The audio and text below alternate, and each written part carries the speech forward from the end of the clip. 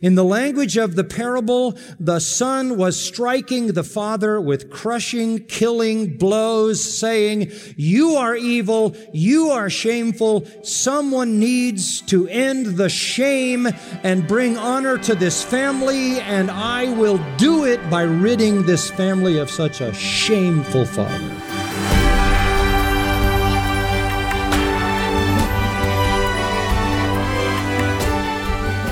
Welcome to Grace to You with John MacArthur. I'm your host, Phil Johnson. The parable of the prodigal son may have been among the first Bible stories you ever learned. But even though the narrative is simple enough for a children's Sunday school lesson, the truth it contains is more profound than most adults probably realize. What was Jesus' purpose in teaching this parable? Whom does each character represent? And what should you take away from the Father's amazing example of forgiveness? Those are just some of the questions to keep in mind as you follow along with John MacArthur. As he continues his study called Foundations Volume 2, he's going to help clear up misconceptions that many people have, maybe even you, about this famous parable of Jesus. So follow along now with John MacArthur. The text before us is, like so many texts, a very familiar text. Anybody who knows this story knows the story that we call the story of the prodigal son. Let's look at it. A shameful request, verse 11. 3 characters, a father and 2 sons. The younger of them said to his father, "Father," that's very respectful, by the way, "give me the share of the estate that falls to me." And at this point, they would step back. What? That's unthinkable. The younger son is asking the father for his share of an inheritance. He's out of rank. There's a pecking order. If he's younger, somebody's older. This is not only out of rank, this is disrespectful. This is selfish. You get the estate when the father dies. This is like saying, "Father, I wish you were dead. You're in the way. I want what's mine, and I want it now, and I'm tired of waiting." There is no precedent in Jewish society for this. This is an absolute outrage. This is a shameful request. And shameful request leads to a shameful response. I want you to see what the father did. End of verse 12. And he divided his wealth between them. What? What? The father is supposed to protect his honor. He does exactly what this willful, rebellious, hateful son asks. This is absurd. You're supposed to wait till he's dead, and then the younger gets 1/3, the older gets 2/3. But not until. But the estate is split. And that means the older son got his 2/3, the younger son got the 1/3 that was coming to him.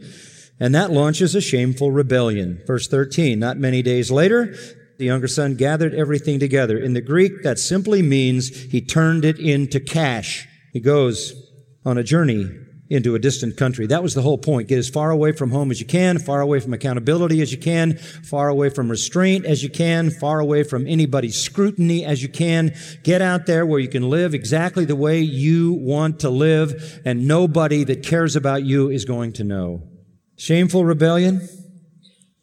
He squandered his estate with loose living. Later on in the story, his older brother, verse 30, points out that he wasted a lot of it on prostitutes. All that was his fault. But there were some things that weren't his fault. Verse 14, when he had spent everything, a severe famine occurred in that country, and he began to be in need. Not his fault, but that's how life is. And he becomes a beggar. Verse 15. He went and attached, interesting Greek word here, kalao, it means to glue. So he does this. He finds some citizen in this far country, which would be assumed to be a Gentile country, and he glues himself to this citizen, and the guy can't get rid of him. So finally, he sent him into the field to feed swine. And it gets worse. Verse 16, he's out there ostensibly to feed the pigs, Guess what? He's longing to fill his stomach with the pods the swine were eating because nobody was giving anything to him. He is starving to death.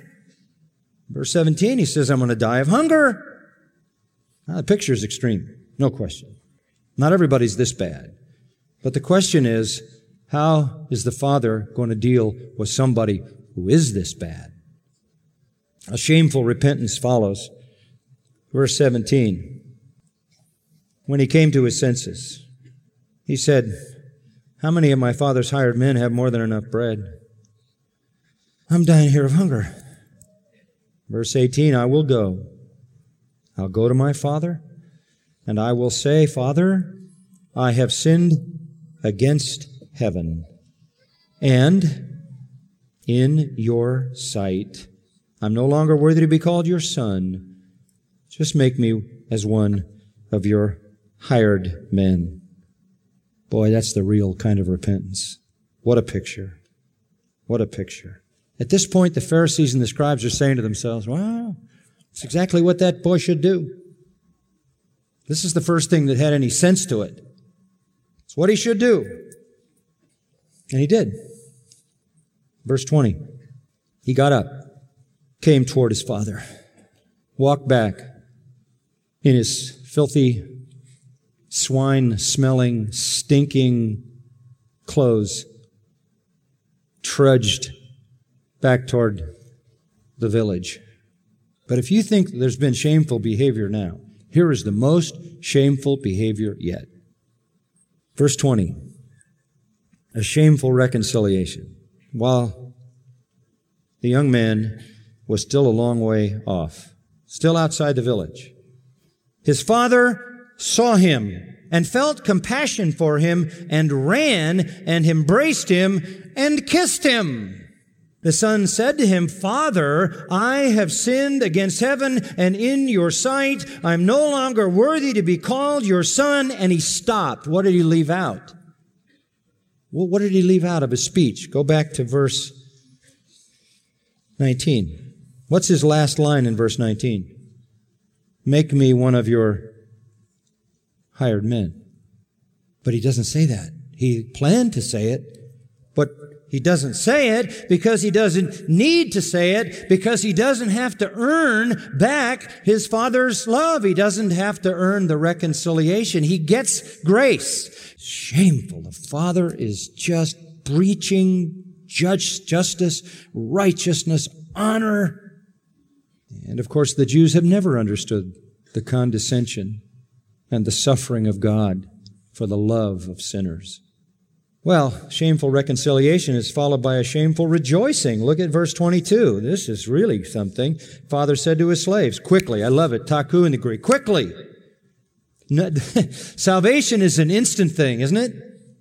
Not a long process of restoration by works and ceremony. It's an instantaneous thing. Quickly, right now, all the privileges. Get the best robe.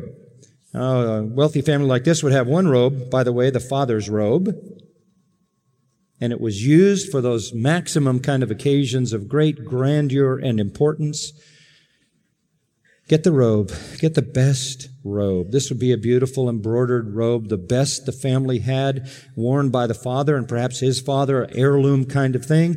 Get that robe, he says, quickly, let no time pass, and put it on him. He doesn't say to this young man, now go get yourself cleaned up.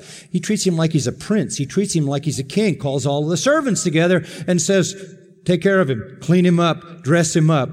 He's just going to stand there while you do this to him. You're just going to lavish him. Put the robe on him. What is that? It's the robe of dignity. You share the full dignity of the Father. The full majesty of the Father. Put a ring on his finger. The rings weren't just for looks. They were used to stamp in soft wax the family symbol on official documents. This is authority to act in behalf of the Father. He can signify the Father's will in any document. It's like getting the keys to the kingdom. Put shoes on him. Slaves and hired men and the poor didn't wear shoes. Shoes were for people who had responsibility. Give him dignity. Give him authority. Give him responsibility. He has my dignity. He has my authority, and he has a share in my responsibility. This is full sonship. My, how grace triumphs over sin. Grace gives to us, when we come, the full dignity of God as we are clothed with His own righteousness. The full authority of God to act on His behalf, consistent with His revelation. And responsibility to carry on His work in His name, in the power of His Spirit. And once the Son had been given all these things lavishly, verse 23 says, and bring the fattened calf. Wealthy people had one calf that they kept, usually for the marriage of the older son. But you use it for the best and biggest occasion, kill it. That would be an operation in itself, take a little while. And by the way, they didn't flay it and put it on a big, huge spit. I've been to some things like that where that's been the way of doing it. They chopped it into steaks and chops and everything else and cooked it in their bake ovens, their bread ovens. Kill the fattened calf, and let's eat and be merry. We're going to have a party. Now go back to verse 7. There's more joy in heaven over one sinner who repents, 99 righteous person who need no repentance. Verse 10, joy in the presence of the angels of God over one sinner who repents. This is that in this story. The celebration begins. Now, I just want to point out one thing. We don't have time to develop it all, but the celebration is directed at the Father. It's not directed at the Son. The Son received the robe and the ring and the shoes, but the party is a party in honor of such a gracious Father. Let's all eat. Now, a calf could feed anywhere from 100 to 200. They didn't eat a lot of meat. They didn't eat meat every day. Meat was for special occasions, and this could be 100 to 200 people to dig into this thing. They're going to do it. Verse 24 says, for this son of mine was dead. We could talk about that. God knows who His sons are, and in His wonderful providence and sovereignty, He has His times when He will raise them from death to life. This son of mine was dead and has come to life again. He was lost and has been found, and they began to be merry. They began because the party will never end. The celebration over the redemption of every sinner will go on forever, and the object of the celebration will be God, God, God, God, the saving God.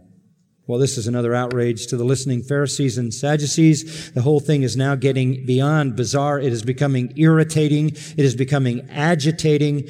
This is like fingernails down a blackboard. This is just too contrary and shameful. The Father is now acting stupidly, giving all of this to the Son and then having a celebration as if some honor had been earned. No characters existed like this in their world. There weren't any sons like this. There weren't any fathers who would do this. They knew no sons like this and fathers like this. And there is their unmasking.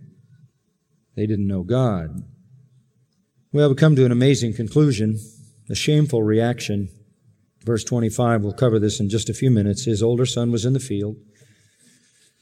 And when he came and approached the house, by the way, wouldn't you think the older son was supposed to plan all these big events? It was his responsibility. His father never even consulted him on it, didn't tell him about it, didn't send a messenger to get him. Why? He knew he had no relationship with him either. He hated his father also. He was alienated from his father also. He just stayed around the house, but he had zero relationship to his father. That's why he didn't defend his father's honor in the beginning, and he didn't try to protect his brother from doing something as stupid as he wanted to do. This man played no role in anything because though he was at the house, he had no relationship to the father. The father knew that he cared not for his brother, and he knew that he had no interest in his own joy, and so he was not a part of it. He's out in the field. He wasn't working. He was just making sure people do. His father left him there till he came home at the normal time at the end of the day. By then, the party had started. He came, approached the house, heard music and dancing, summoned one of the servants, actually Pidon boys. This would be village boys who were outside. You know, the young people would hang around while the adults were in having the party. He comes to one of the young boys. He begins inquiring what these things might be. He's totally in the dark. He doesn't get it. He has no part in this whole redemptive scheme. And this boy in verse 27 says, "Your brother has come. Your father's killed the fattened calf, because he's received him back safe and sound." That little phrase, safe and sound, whole, actually is connected to shalom. He received him back shalom. He's at peace with his father. Full reconciliation. Oh, you might think, wow. And he would celebrate. Huh? Oh, no. Verse 28, he became angry. Guess what? The Pharisees and scribes just appeared in the story. This is they. They just appeared in the story. They were angry that God in Christ was embracing sinners. That's what ticked them off. And here they are in the story. They are, by the way, referred to earlier as the 99 who need no repentance, never seeing themselves as sinners. He became angry, was not willing to go in.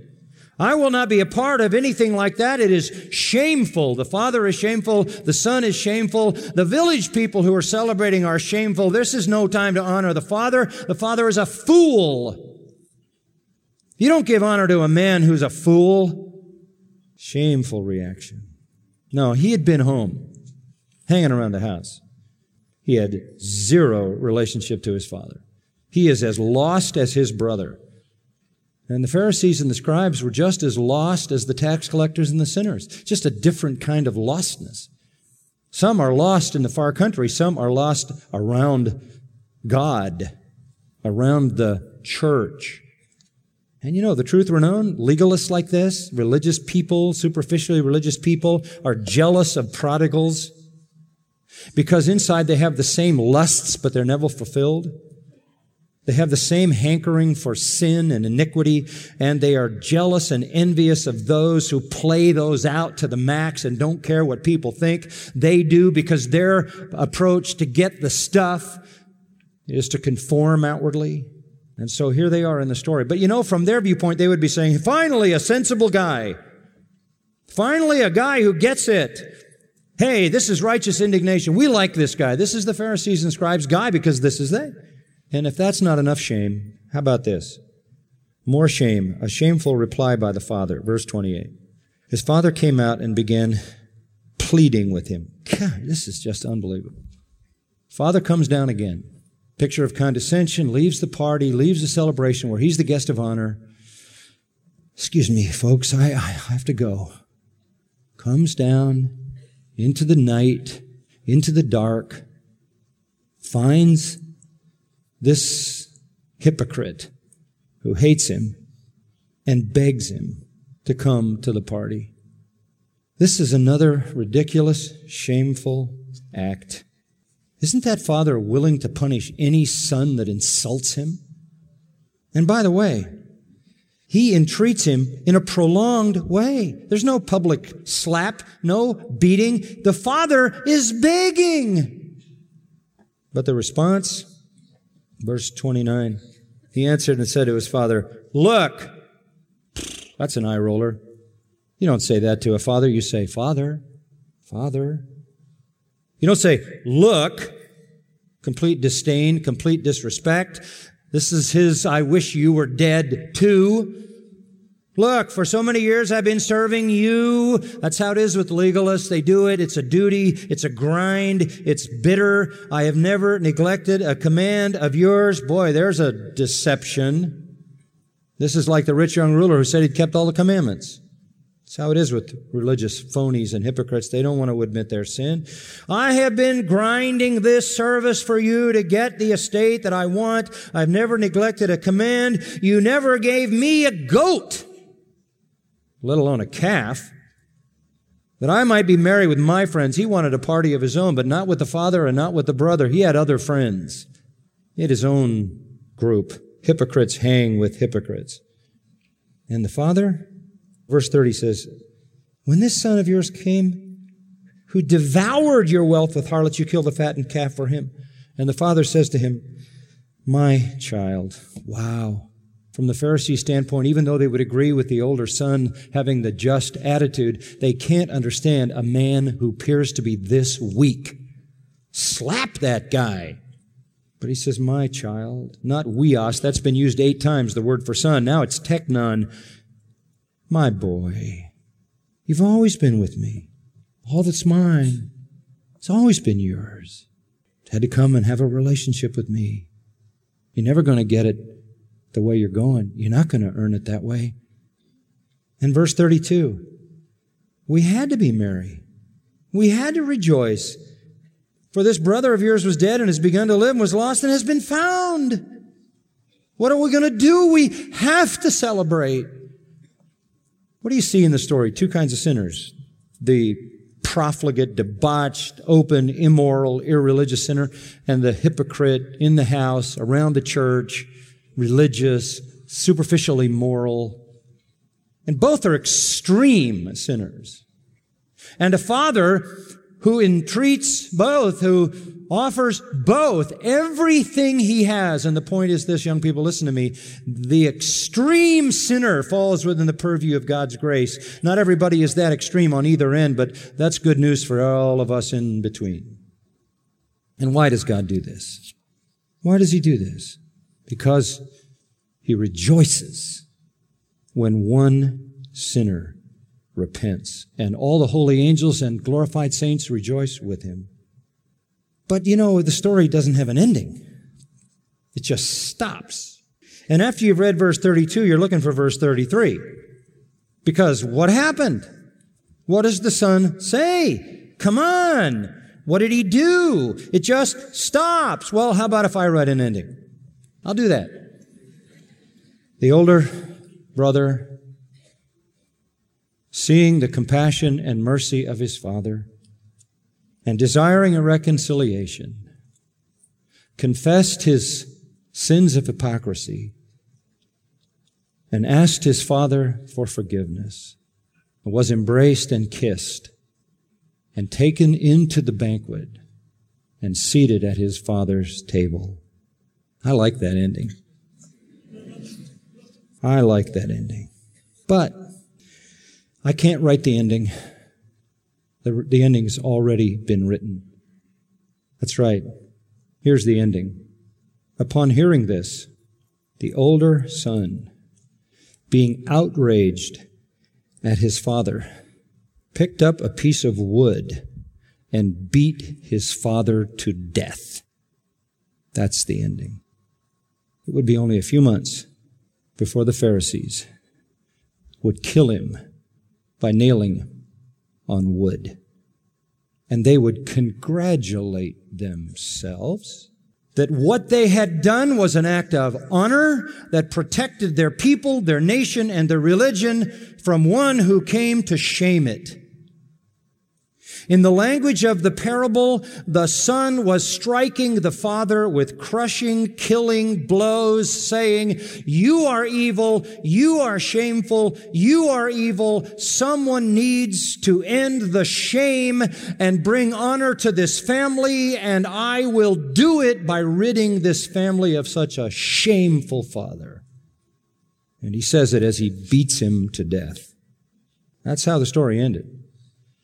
And the final irony is that the father who should have beaten the son is beaten to death by the wicked son in the greatest act of evil ever. And they thought they were righteous, and they didn't understand love, mercy, and grace. Yet, God, the saving, gracious Father in Christ, uses that murder as the means by which He purchases our salvation. Let's pray. We've covered a lot, Father, in this session, and we thank You for the richness of this teaching by our precious Lord. Help us to be gripped in our hearts by its wonders, We thank you that the worst that could be done to you became the best, as in dying you purchased our life. Do your work in every heart, we pray. Make us grateful for such a Father. In the name of Christ, amen.